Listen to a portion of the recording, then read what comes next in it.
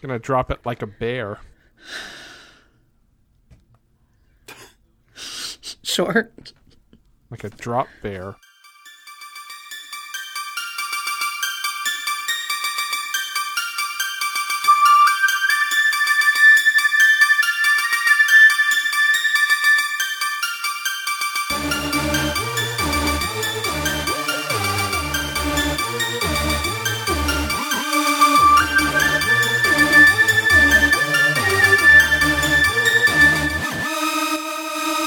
Welcome back to Minds at Yerk. I'm Megan. My name is Alex. And I'm Tim. I didn't know where to go with that. Alex. I really appreciate your ASMR voice, Alex. I can do the whole show this way. Please don't. I don't know if I can handle that. I don't have an ASMR voice. I'm afraid I can't do that. My ASMR voice is a little bit homicidal AI. It really is, and I don't know how to feel about that. Androids sometimes murder. That's Murderbot. Something that starts with an R. Oh, you were talking about what ASMR stands for. Yes. There's a podcast I listen to where they literally call it ASMR. I just can't. So the biggest regret I have of the fact that I am parting ways with our D&D group is that I had the thought that I could create a bard character who specializes in like quiet spoken word. That's right. And like sound cue art, and have him be an ASMR ASMR. That's right. I remember you creating this, and it was my favorite thing in the world. If memory serves, your response was, "Oh God, Alex."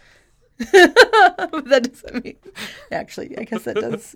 But also, that is that does tend to be my first reaction for most things with you. That's true, and weirdly, not just you. I get that a lot.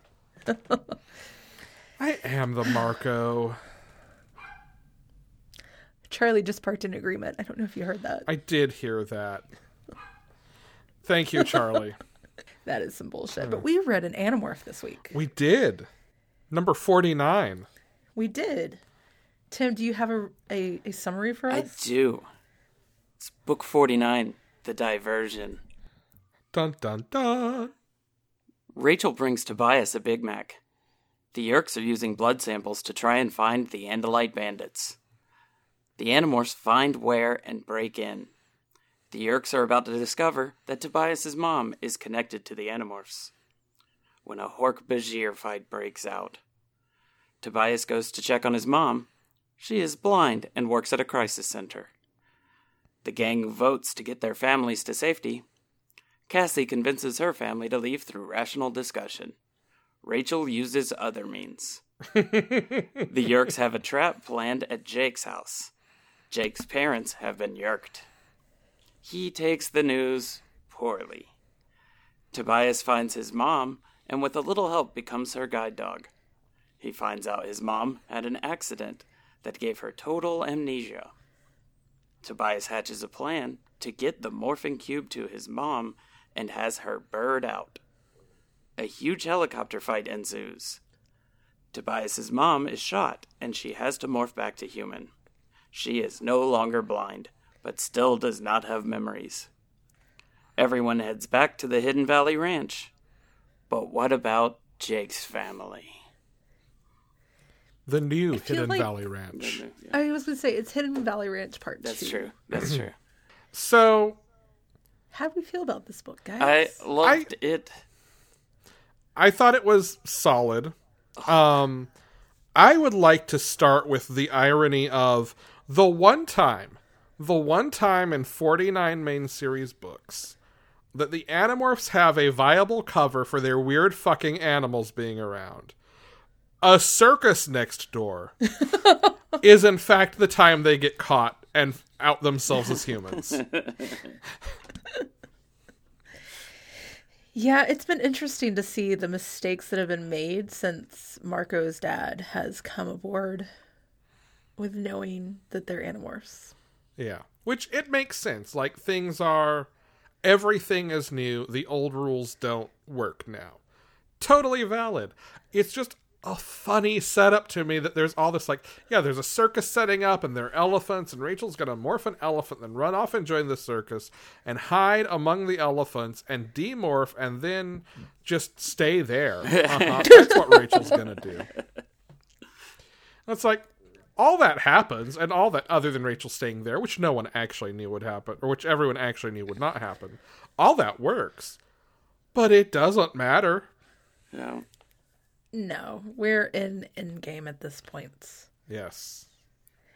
I also enjoyed this book. This is one of my top 5 favorites. Dude, this was such a page turner for me. I was so invested in what happened to Tobias's mom and the fight at the end. Like, this was a could not put it down book for me. So let's start with Tobias's mom and the fact that we really haven't thought about her much since Andalite Chronicles, which, to remind you, is a story we read, not a story that the Animorphs heard. Like the Hork-Bajir Chronicles, Tobias heard that story. Right. So it's not like he knows the story of, like, how his mom and dad met. No, it's true. And all these exciting adventures that they went on. All he knows is how they unmet. Kind of makes me a little sad, like, that at no point has he ever really stopped to be like, does my mother fucking remember she's, like, married to an alien? How did she meet an alien? Like, none of this, I guess, has crossed his mind. Do you think if the Andalite Chronicles were released today, it would be called How I Unmet Your Mother? No, I do not. Would Bob Saget at least play Elfangor? No. Man, Bob Saget joined TikTok, and people were confused that Bob Saget understand the WAP song. And I was like, where the fuck have you been? Bob Saget is like one of the dirtiest old men on this planet. Like, what? Bob Saget has, like, the perfect con going on where everyone mainstream is convinced he is the most wholesome TV dad in history, when in fact he is the dirtiest old perv. He is. And him having to be like, yes, I understand the song WAP. What do you mean, do I understand this? It's not something that I ever wanted to think about, but here we are. I remember back when the aristocrats, not aristocats, when the aristocrats joke was a thing, I kept hearing it be referenced, but again, kind of a sheltered childhood. No one would explain the fucking premise to me. All I knew was I was never allowed to look up what it meant, and also Bob Saget was a dirty bird. All of this is true. So yeah, we don't, like, Tobias really doesn't, I mean, one of the letdowns of the series is the fact that we don't really ever get a lot of reaction to Tobias being Elfangor's son. Like, that is towards the end of book 23. We don't get a lot of reaction to it. We never get the reaction of Axe finding out that he's Tobias's uncle or anything along those lines. Even when it's acknowledged, it's in passing. Like in this book, and then there's Axe, who's technically my uncle. Don't ask. Yeah. So I guess, like, how do you guys feel about this? What is the this here? Like his finding his mom, or I guess just like the fact that we really haven't thought about the mom or about his mom, or I guess Tobias has never really like sat down and been like, how the fuck did she meet an alien? And like, is the understanding that he took human form and then just like she never knew? Anytime you get to dive deeper into the family relationships, especially the more screwed up ones in this story, I'm 100% in for it. When these people come back and you get to like follow up with what feel like plot holes. Not Tim plot holes. Xenomorphs. Totally on board. Yeah. Wishing there was more. Yeah. Tim Xenomorphs as a soap opera is what I'm hearing. I do. I mean, to be fair, this book acknowledges that this is a bit of a soap opera. Yes. Esque feel. The thing I like about this book and bringing Lauren back in this book is there was a weird part of my brain going like, okay, the obvious answer is Tom's blood is the tip-off. Like, I knew just the way it was set up, like, they're going to get a match on someone's relative. It's going to be that. They're missing the obvious thing from 2020 where, I mean, the thing I guess to keep in mind is this is what, 2001? The OJ January 2001. Yep. The OJ trial was 94. like in the grand scheme of things, blood and DNA evidence was still a pretty new concept when this book came out. So, like, I get they're not going to, oh yeah, it's a partial match on family. But there was a weird lizard part of my brain that was like, okay, maybe it's a match on Tom or on one of Rachel's family members. But this would be a weird fucking place to bring back, like, Lauren. But you knew the back of this book because we did it last episode. So you knew Lauren was coming back. Did it say? It didn't say. I don't think it did. It didn't. No, because the back of the book is different than the teaser page Okay. at the end of the book. Okay. So you went into this not realizing that Lauren was coming back. I didn't. Now, the thing I will say about that is, in my head, like right up to the Andalite Chronicles, and then kind of peripherally, but after that I was like, okay, I just misremembered. There was a part of me going, did she die in a car accident or something like that? Where does the car accident fit into this? Because I clearly remembered car accident was a big thing. Yeah. I mean, to be fair, I think early on, I think it is supposed to be considered like a an error. And the fact that I think early on he does say that his mom is dead, but it could be just like a situation of him being like, I don't want to talk about it. Yeah. I like this as a place to bring her back, especially like knowing that this is our last solo Tobias book. It is our last solo Tobias book. In the same way that I felt like the last Rachel book was a good, okay, we're kind of bringing thematic closure in a way to Rachel. This is bringing thematic closure in a way to Tobias. but still in a very Tobias way. Yes. Yeah, it's So like of all the heartbreak in the world. it's super not resolved, and like, man, she really likes that dog like better than me. It's You not know, resolved, but there's this tiny little kernel of right. that repeated idea, because he talks about, so when they try to get Cassie's parents away, Cassie has Tobias morph, and like her mother's immediate reaction is, oh no, this thing is sick, it is infected, get away from it. Axe comes in, she's like, oh my god, the radiation, I knew this would happen, kids stay away, puts herself between. Rachel walks in as a grizzly bear because her solution is she knows her mother won't listen to reason, so she's just going to strong arm her and let her sisters think Axe is a Pokemon. Which is my favorite wrong. detail in this book. And like Rachel's mom gets between the girls and the bear. And both times Tobias is like, yeah, this is a thing parents do, and I'm kind of salty about it because my mother never did this for me. But we get that beat in the fight where she does almost sacrifice herself, putting herself between him and danger. So, like, it does two things for me. It doesn't resolve the relationship. Like, Tobias is never going to get a happy ending. Tobias from book 1 was never going to get a happy ending. Sure. But the thematic idea that, like, there is something that transcends a little bit is, I think, enough probably for him to call it a happy ending. But also going back to the Andalite Chronicles, how awesome is Lauren still?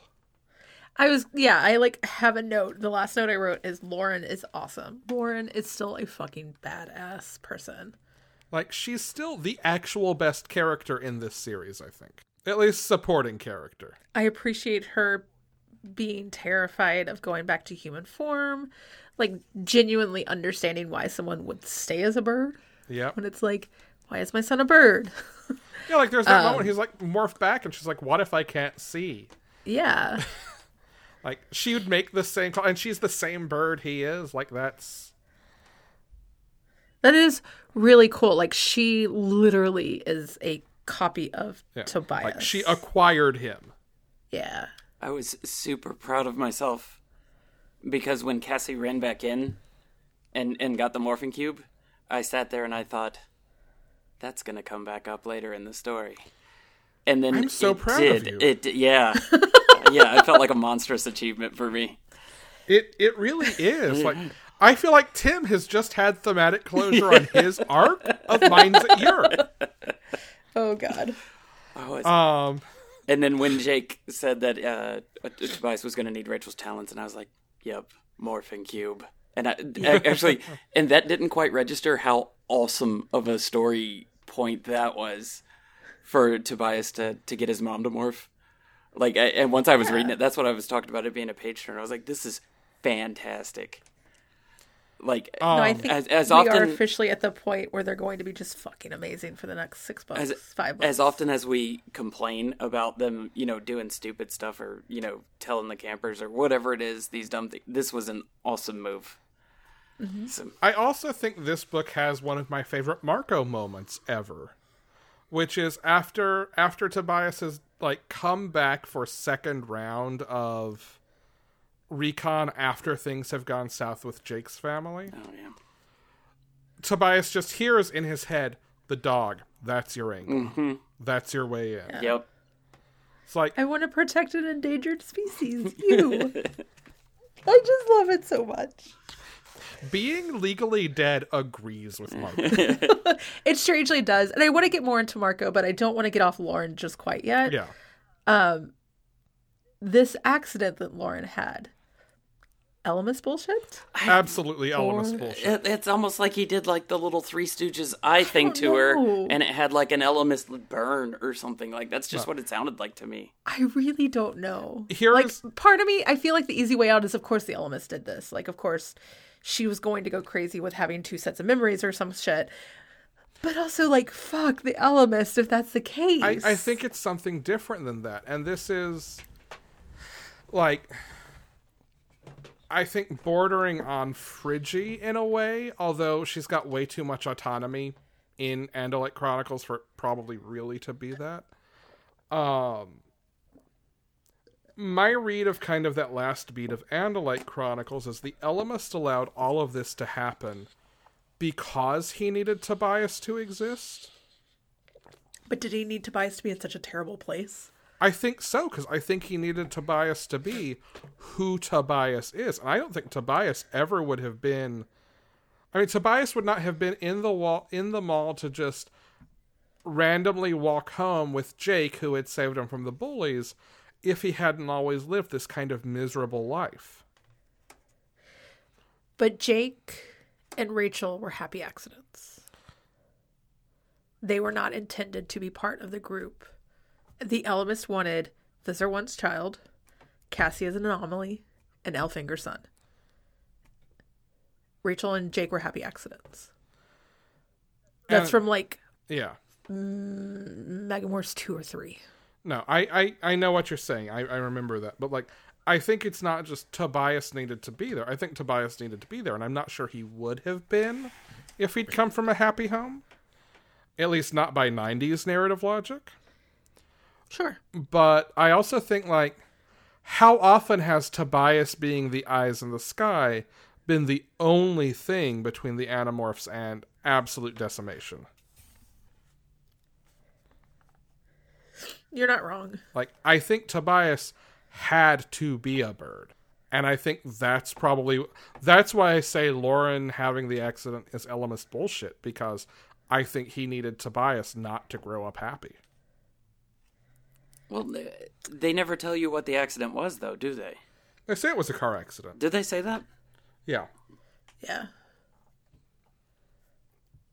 Yeah, I'm going to stick I think with Elemis. Lawrence says it. I'm going to stick with Elemis bullshit. Yeah. Because Tobias was a baby. Like, it was not long after she was born. Yeah. And I like the discussion of her being like, it's not just that I couldn't care for a child. Like, I needed to learn how to brush my teeth. And to do that, I needed to learn what a fucking tooth was. Yeah, like, it's not just I didn't know how. I didn't know what teeth were, like what these hard things in my mouth were called. Yeah. What are these mouth bones? It really does suck that, like, Yeah. they could have had such a happy, loving family. Like, Lauren and Elfangor are soulmates across the distant galaxies. And it should have been such a happy family. The fault was in their stars. No, we did not bring John Green into this. Hank Green's okay. But But this family had to be destroyed so that the universe could potentially be saved? They're like the reverse of the Skywalkers. If the Skywalkers had never happened, the universe would have been fine. Or that galaxy, at least, would have been fine. But if the Elfangors or the Alfangors had never happened, then everyone would be hosed. Do you think Lauren's going to continue to fight with them? Only on Saturday nights, because Saturday night's all right for fight. I honestly don't. It wouldn't surprise me if she makes another appearance at some point, but I don't think it'll be like a regular occurrence.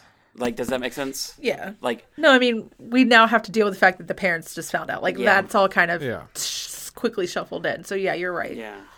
I do want to talk about the parents as a group. Partly because I need to get to specifically what Rachel's mom ends up doing. I want to get to that too, but I want to talk about Marco and Axe first. Okay, let's do that. So much to talk about when it comes to Marco and Axe. Is this book why everybody ships them?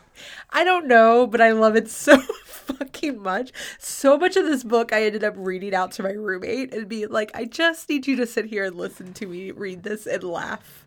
Or I'm just going to laugh and you're not going to understand why. Because Axe in this book is probably my favorite of anything in this series. If there's one detail I walked away from this with, it's that the same way, again, like 90s teenage bedroom set dressing always has the, like, or hardware store or auto mechanic always has the, like, scantily clad pinup. Axe's equivalent... My tattoo shop had that today. So much of that. Axe's equivalent of pinup poster is like pinwheel cookie poster. Not even that. You know he has the green M&M in that one scene that I sent you earlier. Oh, I have to find it. Did the green M&M exist in 2000? I don't know. You can look that up while I'm looking for this. Quick, Tim, fill the air. I've got it ready. No, wait. That's the one that I don't want to read just quite yet. He jerked his thumb towards Axe, who was gazing lovingly at a magazine ad for the new original M&Ms. I'll trade you now, straight across. Axe with a magazine being like, oh yes, M&Ms. Axe in the store being a hooligan is the best. Oh yeah. The world needs more hooligans like Axe. Axe as a hooligan is what I would have pictured you as a hooligan. It's probably pretty accurate. I think I highlighted every single note of that. No. That might have been my favorite Axe part of the book. No, seriously, like this is probably my favorite Axe book that is not an actual Axe book. Okay, green was introduced in the 1990s. The anthropomorphic M&M. The color was introduced back in the 70s. Good to know. Apparently there's an urban myth that green M&Ms are an aphrodisiac. Fuck, okay. You've never heard this. That's why the green M&M is... Yeah. Oh, that's been around since as long as I can remember. As long as that green M&M has existed, that rumor's been around. As long as I can remember. Yeah. I thought green M&Ms would get me horned. No. I don't know that so anybody... weird Goodfellas? It was one of the things you spread around in high school, but nobody actually believed. Like, somebody would say it and be like, nah. What, you mean you don't... But you were all trying it? Is that what you're saying? You don't invite your date over for a drive-in movie, climb in the van, drive over, park... climb into the back, and there's a shag rug and a bunch of beanbag furniture, and then just a 55-gallon drum of green M&Ms. That's not how you dated? The green M&Ms were not the only one that fell in that category, though. There were what other M&Ms turned you on? M&Ms? No, they weren't M&Ms, but like there were other food products. Skittles? No. Were green Skittles also horny? I don't remember what they were. There were side effects to his youth. Red Dye number 5. would do things to you. I was about to ask about red vines, so Red vines are a travesty. tell that to Walter Bishop. Twizzlers. Walter would be so disappointed. in you. Probably. So acts as a hooligan. We are irresponsible teenage We are irresponsible teenage hoodlums, possibly gang members, but you are not in any danger. That legitimately sounds like 13-year-old me trying to be like him. She does not understand how menacing we are. You do not know me, but I am a juvenile delinquent. I do not trust authority figures. I probably will not graduate from high school. And statistics say my present rowdiness and vandalisms will likely lead to more serious crimes. I am a dangerous fellow, and I am causing mayhem in the store. Present Rowdiness is the name of my debut hip-hop album. There, I have now shamelessly destroyed the symmetry of this shelf, undoing hours of labor by underpaid store employees. If you could see me, you would be frightened. Also, I got a razor blade on my butt. Which would be soothing to her. Okay, Or to so Cassie's mom, maybe. real quick, I'm just going to throw this in here since we're talking about acts. Rearrange it. Did y'all look at the picture on the inside cover? Yes. First of all, not a 7-Eleven, a grocery store. Second of all, the aisle sign clearly says popcorn, nuts, candy, granola bars, cereal. None of those things exist on that aisle. None. I would argue this could be like a more urban, metropolitan 7-Eleven. Like, I don't think this has to be grocery store. I will say that my 7-Elevens in New York tended to be more grocery store-esque. Did they Yeah. have 7-Eleven aisle these signs? days. Yes, sometimes. I've never. I seen this. have been in some that have had them. Well, any which way, the lying aisle sign, I cannot stand for. I mean, I'd also like to point out that it looks as though Lauren is, in fact, holding the harness for That doesn't exist. the dog, but there is no harness on the dog. Lauren is, in fact, a Jedi. Yes. This is something we've really buried the lead here, but Lauren is a Jedi. Also, Well, shit. Also, the transformation on the front, the second stage, I want Adorable? I want this animal as a pet. Without a doubt. The 4-legged winged dog with a beak. I'm telling you this, though, you do not want to have to, when you walk that dog, pick up its messes when it has a cloaca. Nice. A new record set every time. So yeah, Marco and Axe's roommates. My favorite, okay, there's a lot of good stuff here. Like, there's the whole, Marco splits his time between Hidden Valley 2 and Axe's Scoop, which Axe enlarged for Marco to be able to move in. There's the random bric-a-brac, including like a Game Boy and Game Boy cartridges spread around.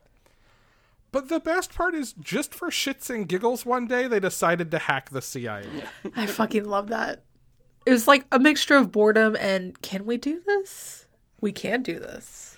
Like, it's so easy, I think, to forget that Axe is still a space teen. Yeah. But moments like that are like, I don't know, fuck it, let's do it. There's nothing on TV. We're caught up on all of our soaps. There's not a mission coming up. Yeah, I can't talk myself out of this anymore. Let's do it. Yeah. Like, we gotta know. Maybe we'll find something useful that will help us fight the Yeerks. Let's do that. Let's see if the CIA has any information on the Yeerk invasion. There was something about that scene, and especially like Rachel as an elephant and everybody being like, yeah, Rachel, yeah, you're going to really sit still and do nothing. That felt old school Animorphs to me in the relationships. Like, we've had so much tension between everybody in the last few books. Yes. And this one just felt... It's kind of like there's Okay. a release valve on the team in this one, right? Like, the things they have dreaded the whole time have finally started happening. Mm-hmm. And while that's terrifying, it's also maybe liberating, and like to Rachel, I could see it being liberating. To Marco, like not having to go to school, maybe. But like, there's I think a release valve at some point on this that's like, all right, the thing we're dreading is here, so now we have to get through it, and we will get through it. And in some ways it's very successful, and in other ways it's really not. Yeah.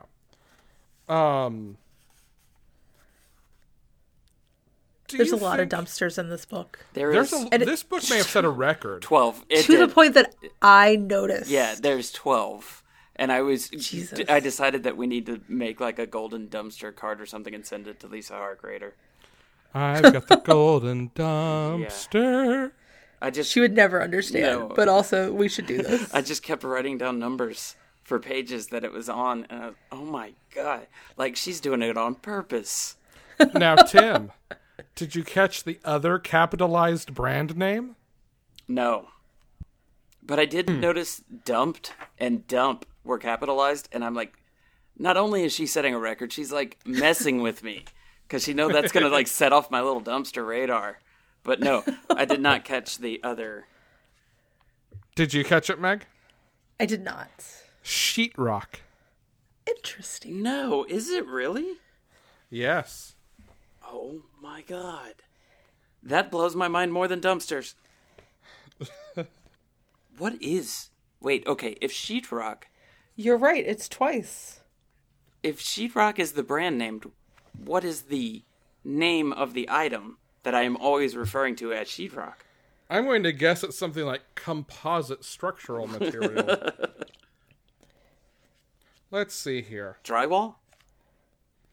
Oh, drywall. Drywall, yep. Okay. No, I had no idea. Yeah. What is the difference between sheetrock and drywall? Drywall is sheetrock is a specific brand of drywall. No. Huh. It can also be called wallboard. Oh, I hate that. Yeah. Well, that's only if it's used to build a burger chain owned by a Wahlberg. Ugh. Can we talk about how Sylvester One's big villain, not really in this book, but the villain of this book is a fucking granny? Yes, the granny controller. I love her so much. Do you know who I pictured every goddamn time she was mentioned? Who? Bridget from Once and Future. That's a fair comparison. For those of you who haven't read it, Once and Future is a comic book that is amazing. Go read it. Bridget in that is a badass granny who fights myths.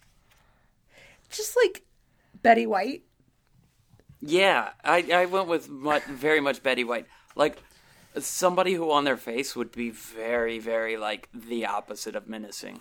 See, if I'm picturing a Golden Girl, I'm picturing either Blanche or Dorothy. That's fine. I just, like, for someone who hasn't read Once and Future, No. Betty White. I would go much more Estelle Getty. Really? Yes. No, see, I think Estelle Getty is too on the nose. I think Blanche is the sweet spot for me. You think so? Walks that line between could be sweet or could absolutely eviscerate you. Oh, no. I could see Betty White giving us cookies and then shooting us with the helicopter. Oh, 100%. Yeah. Tim, it would be cheesecake. Come probably. on, keep it in character. Okay. If it's Rose, she's giving us cheesecake. But telling us about that time in St. Olaf? Yep. Oh, it'd be fantastic. All she wanted to do was build a snowman. The subtlest of head shakes from Meg. Somehow the subtle ones are the most satisfying. Not drunk. That one I got.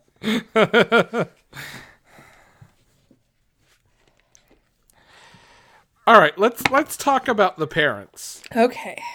Yes. Do we want to talk about Jake first or Jake after? I say let's go in order. I didn't mean Jake's parents. I just meant Jake. Oh. I kind of feel like we have to talk about him and his parents together. Okay. So, they make this decision after A Night of Sleep, and they start with Cassie's parents because they are in Cassie's barn, which, by the way, this is the last time Cassie's barn is going to be used as, like, HQ. Yeah. So, like, also, going out. They're just the smallest detail. Like, it's the little details, I think, that really make this book sing. It's the first day both her parents have had off at the same time in forever. Yeah. It's like, oh. So how would you go about telling your parents that you're an Animorph? I wouldn't. I was about to say the exact same thing. Like, The exact To be fair, same I think thing. we're 3 years into this. They haven't thus far, but you find out that they're doing blood work and your parents could be on the line. okay. As someone whose parents regularly donate blood, like this is something that would be a valid concern for mine. Yeah, like my father's a cancer patient. There's a lot of tubes of Yours his would blood have blood floating work, around. yes. I feel like I'd tell them separately. Yes. Because the reactions would be totally different. My mother already jokes that I'm from outer space. So I feel like she's an easier audience. Understandable. Frankly, like, if any member of my family is a Yeerk, it might be my father. Siblings, I feel like they'd roll with it. I feel like they'd be like, yeah, sure, fine. You know what? That's not the weirdest thing to happen in 2020. That's very true. 2020 telling your parents this would be very different from like 2019 telling your parents this. Yeah. I also feel like mom would be in that camp of like, yeah, the universe is big enough. There's got to be other life somewhere. Sure. What about you, Tim? I have zero idea how my parents would react to this. Really? Yes.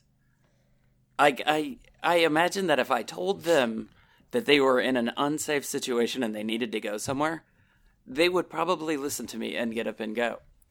If I told them that I could turn into animals, I don't know that it would have the same effect. Oh, see, if I told my parents they were in an unsafe situation, my father would call me risk-averse and staunchly do the opposite. No, I think my parents would get in the car and go. I don't think that. You would never need to explain the fact that there's aliens as we take them to an alien. I mean, I'm sure I could work that out Base. as we go. But in order to just, like, convince them that they needed to up and leave, I don't think that would be very hard. Okay, but that's you as an adult. You as a child telling them that, hey, we need to move. There's a problem. I You need would to do leave. everything in my power to avoid telling them the truth. Okay. And I would They try would- to move them in a way without any of that becoming something that I would tell them. Because I think it would only cause slowing down of progress. Fair. As a kid, mom maybe would have listened. My father 100% would have just thought it was funny and told every goddamn person at work and church over the next week about the funny thing I had said and gotten us all caught. Yeah. The fact that you'd let him stay for a week. I wouldn't have any say in it, No. No, eventually we'd knock him out and just bring him. Come on. I guess. So the way that they do Cassie's parents is that Tobias goes and kind of taps on Cassie's mom's hand and is like, hey, what's up? Yo, I'm a bird. Say I'm a bird. If you're a bird, I'm a bird. And she's like, man, we fucking switched to decaf and I regret it. She dead ass stares at him for a full minute and then says, I'm gonna make some stronger coffee. That minute is the most important minute in this book. Because that minute is comedy fucking gold. Mm-hmm. And if the movies happen, and the movies make it to this point, if there are not a full 60 goddamn seconds of Cassie's mom staring at Tobias, I will walk out of the theater in that moment. I do love it. And I love the fact that she then proceeds to carry Tobias as he turns into a human. She, like, catches him in her jacket or something. The newspaper. Newspaper, right. And then Axe is there. And she's convinced Axe is an irradiated deer that desperately needs surgery. Yes. It's like, what are you going to do on him for surgery if he's irradiated? Rub some aloe on it. They're going to try so fucking hard, whatever they do. I mean, that's the thing. Like, they are earnestly just, they care and they are trying hard, and they're wonderful, adorable humans. I do appreciate the fact that, like, their first concern or their last concern at the end of the day is like, hey, we have a barn full of animals. Yeah. We don't want them to die. And, like, all the small ones they load up in the back of the truck to take to the valley with them. But there's this one deer. And Mr. King is like, I'll come check on him and take care of him and heal him and nurse him back to health. And if you're worried that I can do that, who do you think told Louis Pasteur to try using heat? I do appreciate that they're like, yeah, okay. We've seen enough weird shit. Sure. Honestly, least weird part of our day. Yeah. I do appreciate that Cassie's mom is like petting Axe. And Cassie's like, would you touch Jake's ass? And she's like, no, what? She's like, then don't touch Axe's ass. And I had to stop and just laugh for way too long. Just the image of... What? Not just the image of someone petting Axe's butt, but imagine his face as he thinks, humans, we Andalites are above this, but I must be patient as this is Cassie's mother. But also he's probably like, damn good butt scritches. Do you think his like right hind leg twitches? A little bit, yes. Like his tail slacks and like his leg twitches? So they decide that Rachel's mom is the next to go for because from what they understand, Jake's family is out looking at lawnmowers. Lawnmowers, a.k.a. Hork-Bajir.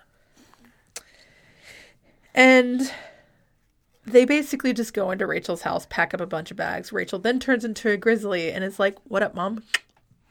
Yeah. Her mother's on the phone refusing to reschedule a deposition. She's like, nah, you should have let him reschedule. You gonna be busy. And she throws a spice rack, which I feel like is the most Rachel thing. I know. Rachel is so her mother, right? In like so we many get ways. Moments like that a couple of times in this book where it's just like, oh no, this is where Rachel gets it. Rachel and Naomi, definitely related. Do you think that they called her dad? No. Or do you think that they're hoping that because he's out of state at this point? I think they couldn't have called him because I think at some point, once things go down at Jake's, they have to accept there's too much risk in reaching out. Yeah. What do you think, Tim? I don't think that they're done, though. Like, I can't see Rachel just being like, well, didn't get to Dad. You know, like, if they have not reached out, they will find a way. That would not give them away, I think. That's fair. Now, Rachel's mom, though, is the piece of this I want to talk about. Because at what point on that drive to the Hork-Bajir Valley do you think she realized that Rachel being able to turn into animals is 100% the reason why she had to have massive renovations on her house when the floor was destroyed? Multiple times. Yeah. Because it's even mentioned that, like, as Rachel gets in the car, it damages the car. Yeah. Because she climbs in the front passenger seat as a fucking grizzly bear. I love it so much. Nothing conspicuous about that. Aya boo-boo? I do. So with Cassie, Cassie goes with her parents, as does Marco. Rachel goes it's just Rachel with her mother and sisters. And it is so reliant on this kind of shock factor and like not letting adrenaline kind of set in or anything like that. I really, really want to know what happens when they get to the Hork-Bajir base. Like, how the fuck do you convince your... I don't know, just like... Naomi, so much is going on, and I just want to know how Naomi reacts. I mean, I think we get, like, implicitly the answer for her, which is, I don't think she lets anyone see that this phases her. I think she just dives in head first and starts, as Rachel puts it, playing Thomas Jefferson. Yeah, identifying everything that's wrong with their current setup. And she's going to make sure they include Hork-Bajir in the sequel. Work! I just, during that car ride, because it's not a short car ride. If Rachel's not a bear the entire time, she's going to be like, we need to stop. We need to stop and talk about this. What the fuck? Like, Marco's dad was like, we got to stop. I just don't see Naomi, of all people, being like, yeah, sure, okay, we're going to drive the entire way. I mean, I think that's true, but I also think there would be an element of not wanting to freak out the little sisters. True. So Jordan and Sarah are just so in on this. Well, that's because they think they caught a Pokemon, as Axe refers to himself. And they were riding him. Or one of them was. I think Sarah. So what? You were saying something, sorry. Oh, just like Not you. Tim was saying something. No, I thought about Lauren again. It kind of had nothing to do with what's going on, so we can wait. We can talk about it in a minute. Are you sure? Yeah, it's just something kind of struck me when we were talking about parents going back to the Hidden Valley Ranch. Go ahead. It's that we were talking about how the accident was Elvis bullshit, right? That left. I think we're pretty agreed on that. Yeah. But it was temporary because now she's almost whole again, minus the memories, but with the blinding. So that look, that thought of the Elvis blinding her. Well, if he can see all this playing out, he only blinded her temporarily, and it was to set up that Tobias becoming who he was becoming thing. Yeah. So it's not quite as. I don't want to say it's more acceptable, but it was the longer game is less evil sounding, you know? Sure. Okay, so we get to Jake's family. Poor Jake. Arguably the most important family. The family they probably should have gone for first. And poor Jake is just playing basketball, pretending that everything is okay, as his family looks for lawnmowers. Which, to be fair, interminable trips to buy lawnmowers were a feature of my childhood. So, I get that, no, he just takes fucking forever picking one out. Maybe so. I'm not faulting Jake's parents, but, the fact that Tom wanted to go? Yeah. Did that send off a red flag for anybody? I mean, everything Tom does is a red flag. This is true.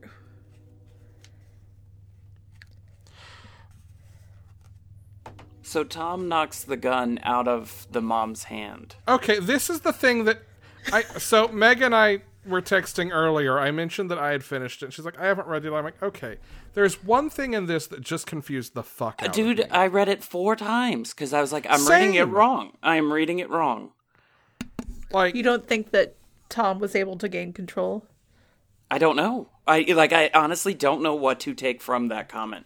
I don't know if she was aiming for something that was stupid to be shooting at. I don't know if Visser 1 had directed not to kill.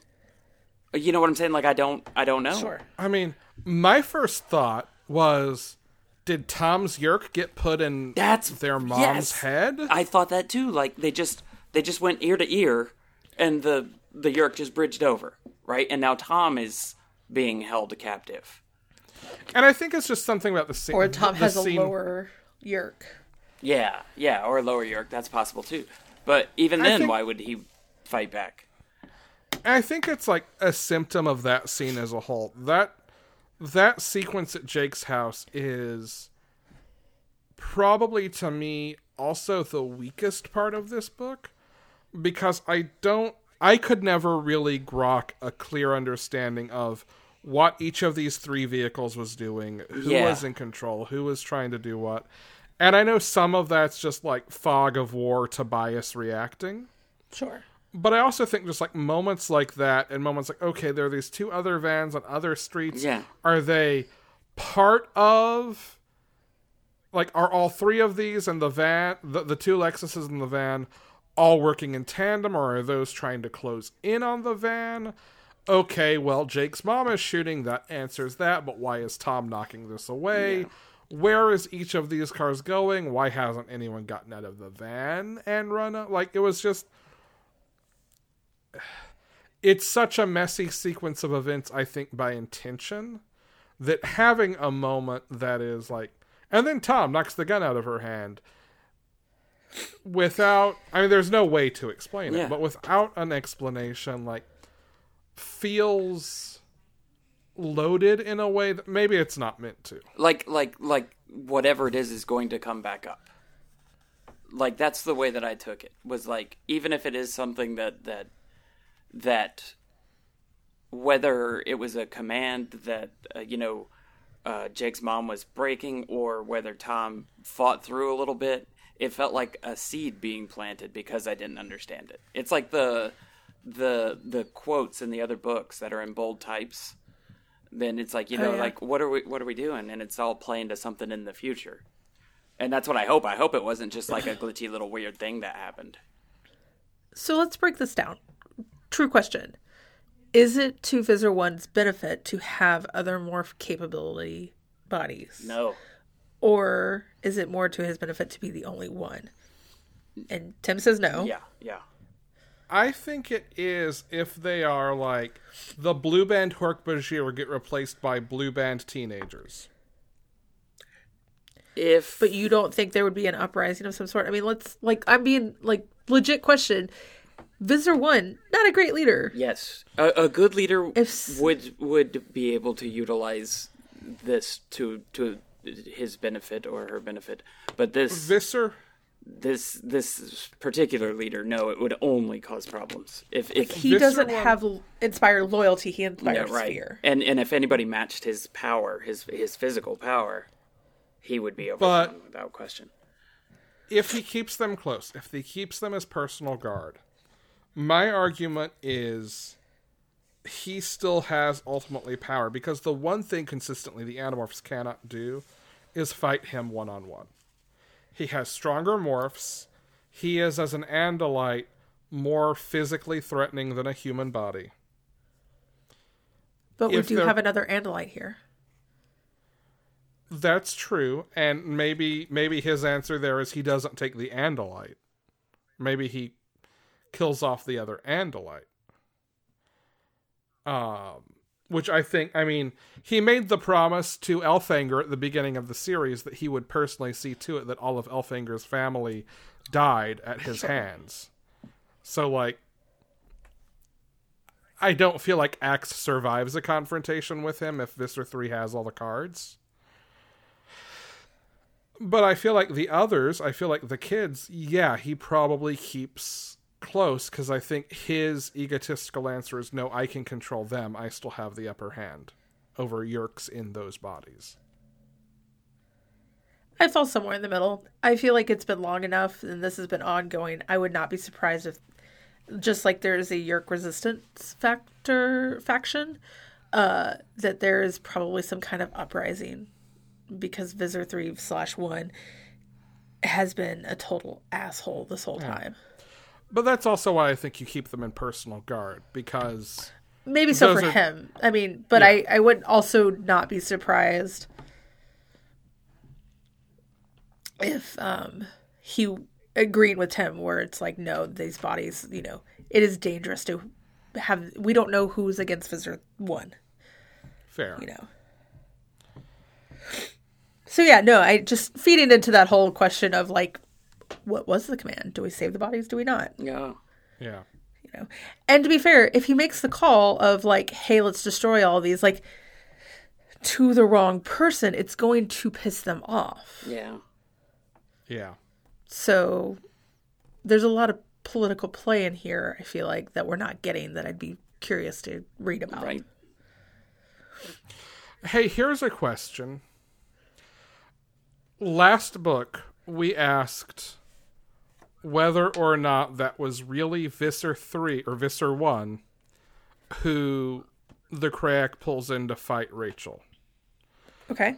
Is that, assuming the answer is, because my answer to that at least was 100% absolutely the real Visser 1. The real Esplin 9466. Is that why he's now convinced they're human children? I don't know. It would be nice to have some kind of back story on this from the standpoint of how long have they been looking at the blood? And is that you never got a true definition of what they were going for when they started that theory? Like, you don't know that was the actual like opening hypothesis, I guess. Right. Was, hey, these are kids. But timing wise, it does track pretty hard that would be the reason. It does. Yeah. But then again, like, since book 7, there's always been someone who potentially could have known that these are humans. Yeah. But, like, I think I want it to be the case Yeah. that this is what No, tipped that's him fine. off. Yeah. Like, Because it feels like a pretty natural part of the Ellimist Krayak chess game. Like, Rachel opens enough of a door for the Krayak to introduce this idea, and Visser 1 buys it enough that he'll actually say, let's check humans. mm-hmm. We don't really know the gap between the last book and this one, do we? There's no real, like, marker. No. I don't think we do. I don't think there is, but I also feel like it can't be a huge amount of time. I'm like- just curious as to, like, it generally with this series of, like, how long has it fucking been? Who knows? Dude. Also, while we're talking about Jake does the coolest crap when he morphs Tiger, and they're like, hey, let me put up a hologram. He's like, no! I want him to see it! I want him to watch!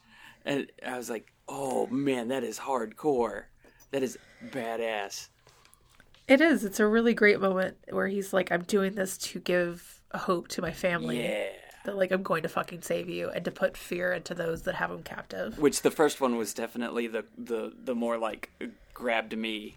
You know, like, it'd be one thing to, like, stand there and, like, want to, like, you know, play tough and, like, hey, look. But so that the people inside the Yeerk controllers would have that, like, hey, look, we have a chance here.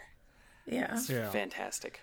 Because he knows how much information you get from a Yeerk, so he is probably very aware that while his parents may not understand, especially because they've been Yeerked for all of, 3 hours at the most, Yeah. there's no way a Yeerk can hide that fear. Right. Him turning into a tiger, which is like this symbolic, like, thing that the Yeerks are afraid of at this point. Even Visser 3 likes cats. Yeah. Or Visser 1. It's just, yeah, no, you're right. Like, it is a really fucking cool moment. And not to give spoilers, but I think it's really cool that, like, Jake's basically, like, at the start of a breakdown with this. Like, Tobias repeatedly says, like, his whole point in this battle, in this war, has been to save his family because he's known from the beginning that his brother is stuck. Yeah, and now he doesn't have that motivation. Yeah, he has essentially lost that. And we will find out, at least in the next book, I don't know how much further after that, off the top of my head, that Jake is faltering. Like, he questions himself in this book. That's not going away. Like, Jake fucked up in his mind. Yeah. And doesn't really know, like, even Tobias is, like, makes these commands involving Lauren and being like, oh, I feel like Jake because now I understand what he's fighting for. And Jake, in a way, doesn't have that. He lost it. Also, the whole point at the end where they talk about the switch, how Tobias has family now and Jake has lost his family. It's really like a neat sort of nutshell of the entire story, because that is so far from an even swap. You know, like, everybody lost in that deal, top to bottom. Yeah. Like, even though Tobias got Tobias's mom back, she doesn't know who he is and no clue. So there was no even transfer, you know? Right. And who knows if she's ever going to be a motherly figure. Right. It's a net loss no matter how you slice it. Yeah. So we haven't covered what all the parents are doing at the Hidden Valley. Which, Yeah, I was about to say, let's talk about that. So I kind of alluded to Rachel's mom is helping the Hork-Bajir write a constitution because the deciduous and coniferous factions cannot agree on a bark harvesting schedule. I love it. I'm sorry. I love it so much. It's the best. It's the actual fucking best. Marco's dad is like foreman overseeing the construction of cabins for everybody. Like, just telling Hork-Bajir crew what to cut down, what to build. Like, I love how weirdly he and Marco's mom thrive in the valley. There was a moment in the beginning where I was like, I kind of wish I knew more about how they were handling this, but as she was Visor 1, like, I think it is the easiest for Marco's dad to sit down and shut up and listen. Yeah. Than it will be for Walter and Cassie's mom and Naomi to do. I also love, though, that we learn that, yeah, the Hork-Bajir just really fucking love Cassie's parents. Yes. Yes. Like, they are absolutely taken with them. Yes.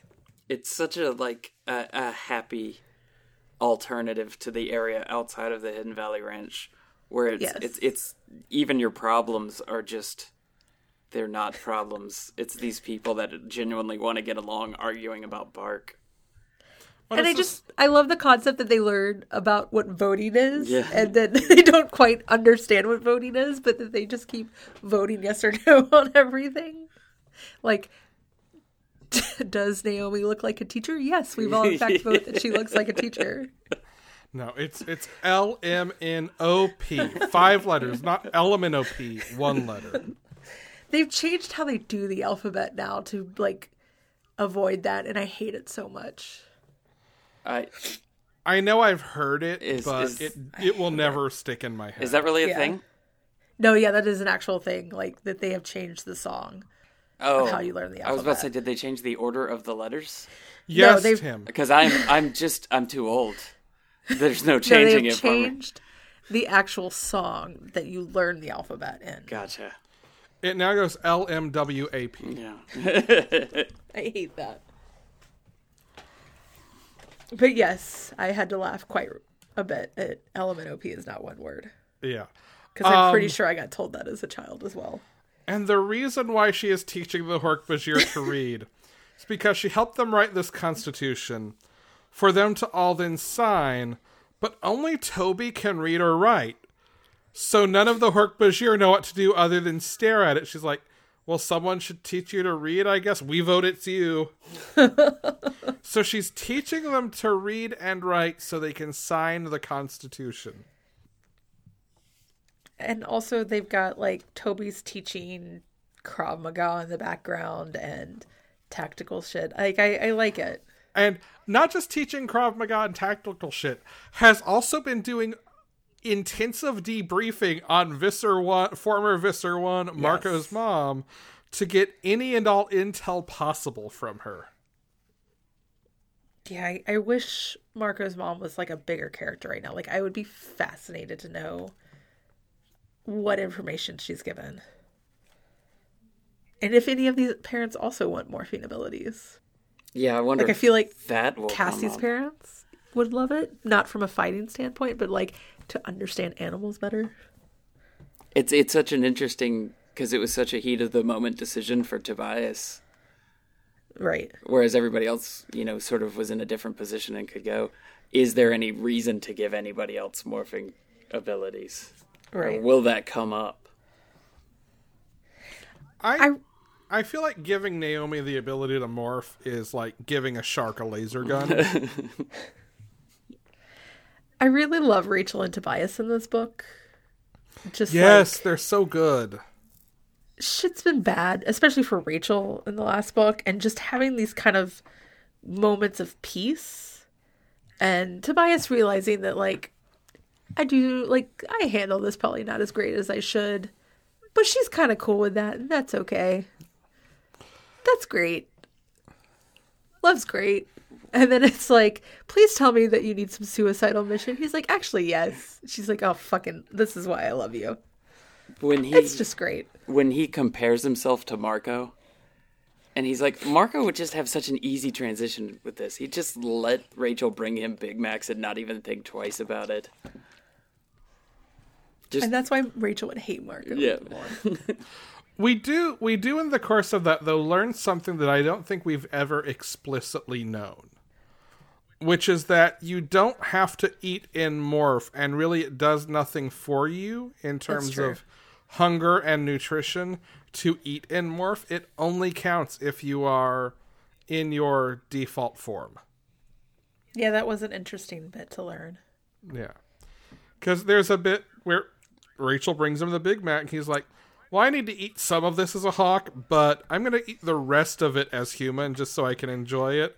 And oh my god, I'm starting to think like Axe. Like explicitly fantasizing about the way the flavors combine as he choose them. I almost got McDonald's for lunch because of this. A Happy Meal with extra happy. I'm a little surprised they still go to McDonald's because they know that they're gates to the York Pool. Do you think they just avoid that one? Probably. Or do you think Rachel's defiantly like, no, I will only go to this one. I want them to look Rachel me in definitely, the eyes. yes. That's what definitely. it'd be like. You'd have a crappy McDonald's that wasn't a gate to the York Pool, and then the good McDonald's would be the gate to the York Pool. So you'd constantly have to decide, do I want the good McDonald's, even though I know it's a portal to evil? Or do I want the one that they are going to definitely give me fries that have been sitting out for an hour? Yeah. That is a hard decision. All McDonald's are dead to me for getting rid of the 24-hour hash browns. I thought you could get breakfast anytime. Yeah. Not in COVID times, you can't. Well, that's okay. It's better than Taco Bell that's getting rid of fucking everything, including the caramel apple and bananas. I'm still heartbroken. Taco Bell also has declared war on potato. KFC got rid of potato wedges and has gone to shitty French fries. Already supposed to have a potato shortage. I'm sure COVID has only made it worse. I feel like COVID's probably helping because no fast food places are serving fucking potatoes anymore. You may be right.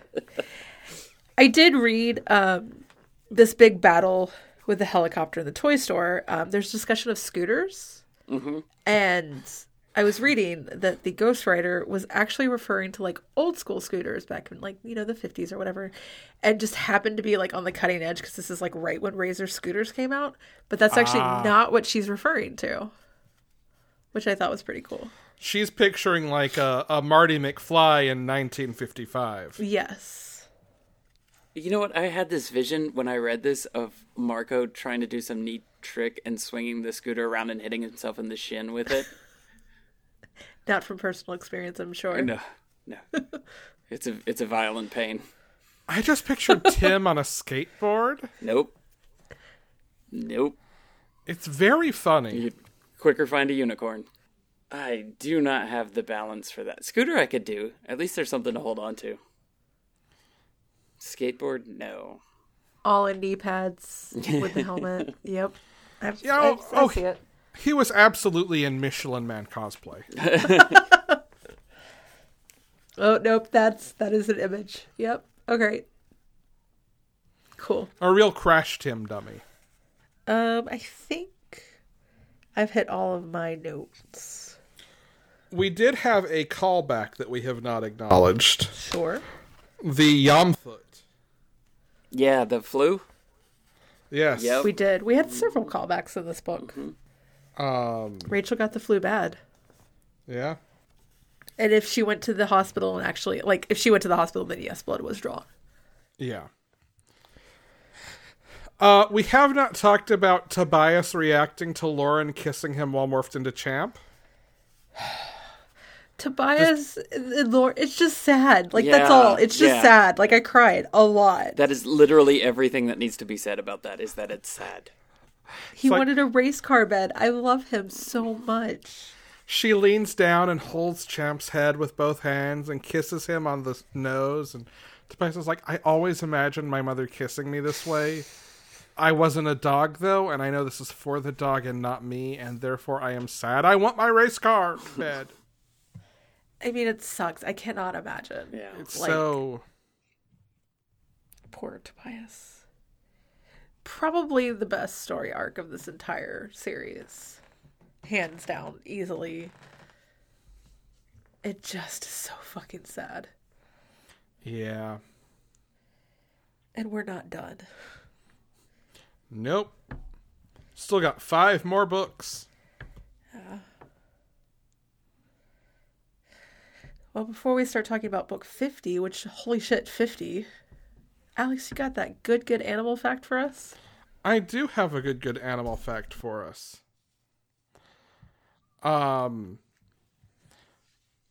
We are all familiar with sugar gliders, right? Of Fuck yeah. course. Wrong. You thought you knew sugar gliders. Sugar gliders are in fact 3 different species.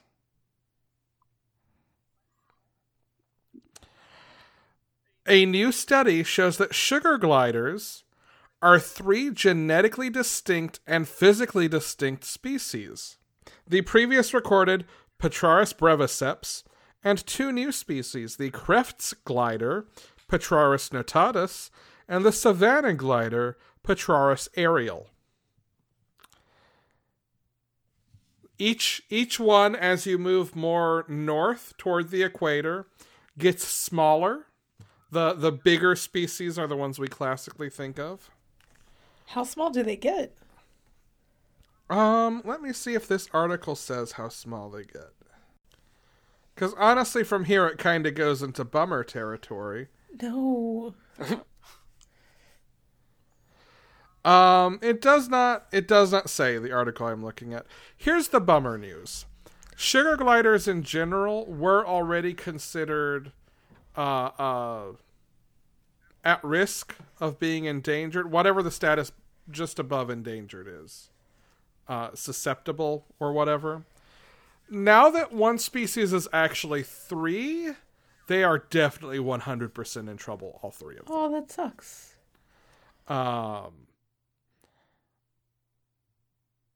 Wildfires and all of that in Australia recently, earlier this year. Yes, that was also 2020. Massively affected the environments of the OG sugar gliders. Yeah, that's it. There are 3 kinds of sugar gliders. That's the good news. So, sugar gliders are actually a Batman villain and have been creating other sugar gliders. No, sugar gliders are not villainous at all. You are speaking sacrilege. But hey, maybe the reintroduction of Tasmanian devils into mainland Australia will help. I do have a brief addendum. This article does not necessarily bring us a ton of new information, but joining the club of the previously mentioned flying squirrel and puffin, platypuses glow under black light. Interesting. And I do have pictures of these. I also just sent you both a picture that I've been sitting on for a little over a week. If you think about it, a kangaroo is just a T-Rex deer. Yep. The headline for this platypus article I'm looking at in the New York Times is, "Platypuses glow under blacklight. We have no idea why." I do actually think I saw that article. I did, because Phineas and Ferb's creator is on TikTok, and he made Perry the Platypus glow and was really excited about the fact that he was right. Amazing. I was like, why do I know this? Anyway, platypi are the weirdest animals on Earth, and frankly, for a book series that has canonically established that broccoli was introduced by aliens, I'm surprised that platypi have been left terrestrial in origin. I mean, we've got 5 more books. Who knows? I feel like, by the way, broccoli and dogs are from outer space. Platypuses come from fucking Earth. Okay. Tim, it is our favorite time of the podcast. Okay. Book 50 is called The Ultimate, which means that this can only be one thing. It has to be the sequel to The Extreme. And this is the Frisbee tournament? I was going to go with snowboarding. Oh. Yeah. Okay. It's basically just a rehash of Book of 25. No. But with snowboards instead of skateboards. Because that's what you do with blockbusters. Anthony Hawk Esquire comes back. So, this is the Point Break 2 of Animorphs. Yes. This is it. This is where it happens. You cannot believe when there are 5 books left that we're going to get something that pointless. I mean, belief and desire are two different things. Okay, which one is this? This one would be desire. Okay, then what is belief? No, I don't believe that that's actually going to happen. I'm having a hard time working anything out of The Ultimate, though. The titles are bullshit. Like, Yeah. when have we ever talked about the title? Let's be Yeah. honest. What was the think- diversion in this book exactly? Rachel honestly was repeatedly. Thought about it for the entire book and never worked it out. Rachel The was lawnmower. repeatedly. The lawnmower was the diversion. It was as much a diversion as Rachel was. She was an elephant. And, like, that really didn't, like, that wasn't enough to title a story after. I mean, Tobias's love struck heart. I don't fucking know. Yeah. But okay, based on the shit that happened in this, let's start with it. Okay, all right. So disregarding Who the is the title. narrator? It's going to be Cassie. Yes. Okay. It's hard to, like... I know I should disregard the title. Okay. So, Jake's parents... Ultimate betrayal. Yeah, maybe. Jake's parents will have to come up in this one. I can't wait till another Jake book. So it'll have to be that Cassie helps Jake save Tom. There you go. That's it. Tom gets saved in the next book. Okay. And also Cassie beefs it. Now, when you say Tom gets saved, Religiously? is this like a Tom finds Jesus? Or... No, I think they finally get the yerk out of Tom's head. But I bet you, as a twist, Jake's parents still yerked by the end of the book. How weird would it be if, in the last 5 books, this series took a turn into, like, weird Christian propaganda? Considering how atheist Michael Grant and Kay Applegate seem to be. Not to say that they are, but I'm fairly certain that they are. Also, the kid, this is unrelated to my prediction. My prediction is over now.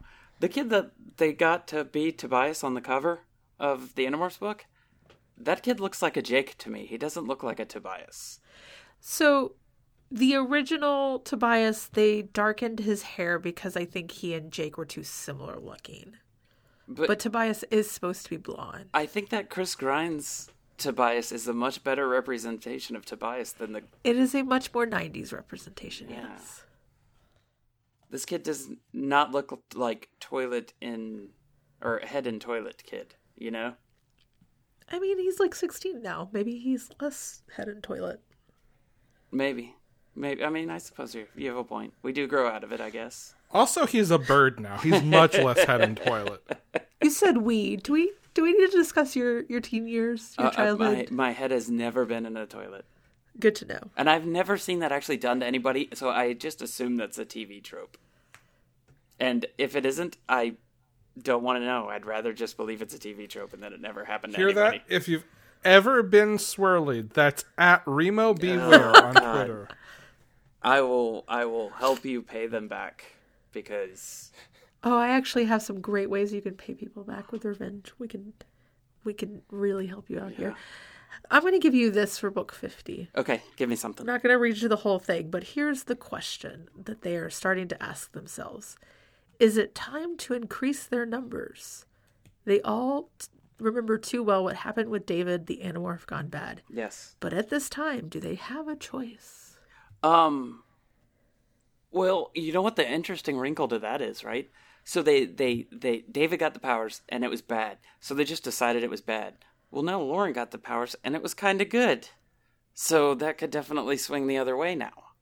You know, you have a good representation of it. Now they're not stuck just recruiting other kids. Yeah, also true. So I guess... And now there's no, oh no, what if the Yeerks find out we're kids now? Like, they literally know exactly who they are. So let's play in the space. If they decide that they're going to increase their numbers, who, where, how? How are they doing this? The Ultimate Warrior. Star Trek convention. The Ultimate Warrior? Yes, that's why the book title. Now it makes sense. Professional wrestlers. UFC.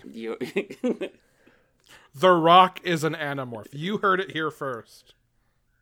Dude, that's all I can imagine is like the Animorphs fighting Visser, 1 and some Hork-Bajir, and all of a sudden the Ultimate Warrior's music starts playing and he just comes flying down with a chair and just takes out. Tim. Hey, Tim. Hey. Do you know what Dwayne Johnson's favorite morph is? No. It's a rock lobster.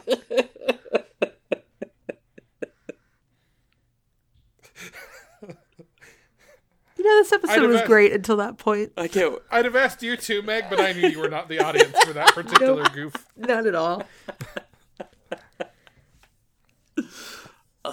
You really, really think that the smart way that the way that they're going to go is like to find adults who are going to listen to 16-year-old kids, roughly 16-year-old kids?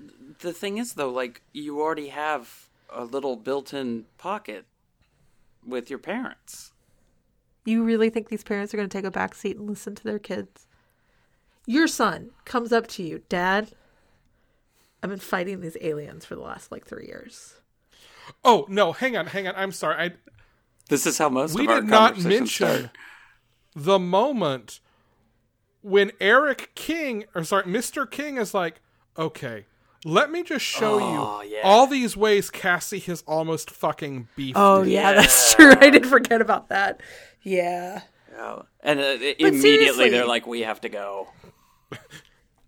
Your kid comes up to you. Rachel's mom exited pursued by bear. That was a joke for me. Thank you. Comes up to you and goes, I've been fighting this alien war for the past year or two. It has now come to my attention that you are in danger. Do you want to join the fight? But you have to listen to me. It has Dad. come to my attention you are in danger, and also I am a threatening hoodlum. Yeah. If my 8-year-old son came up to me and said that, I would be like, where do we go? Like, without question. Because even if he's, making it all up, it's going to make for a fun day.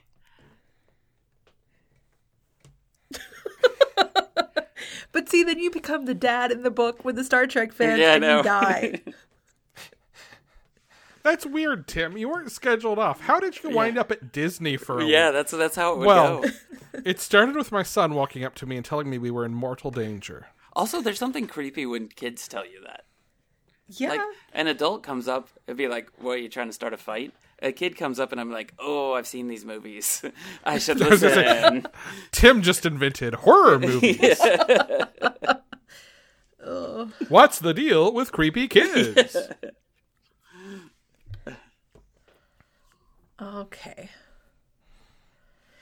Do we have anything we want to promote or shout out in this episode? Can we just fit in a verse of Tears for Fears?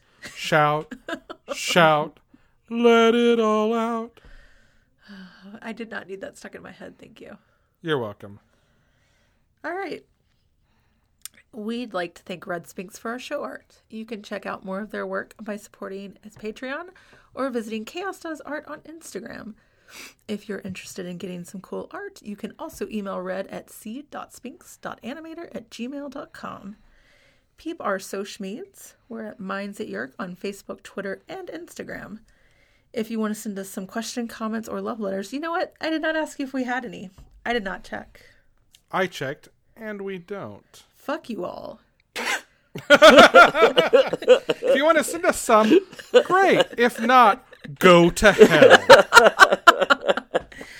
Do not pass go. Do not collect $200. Fucking hell. All right. Well, if you decide you want to in these last few episodes, you can email us at mindsatyerk@gmail.com.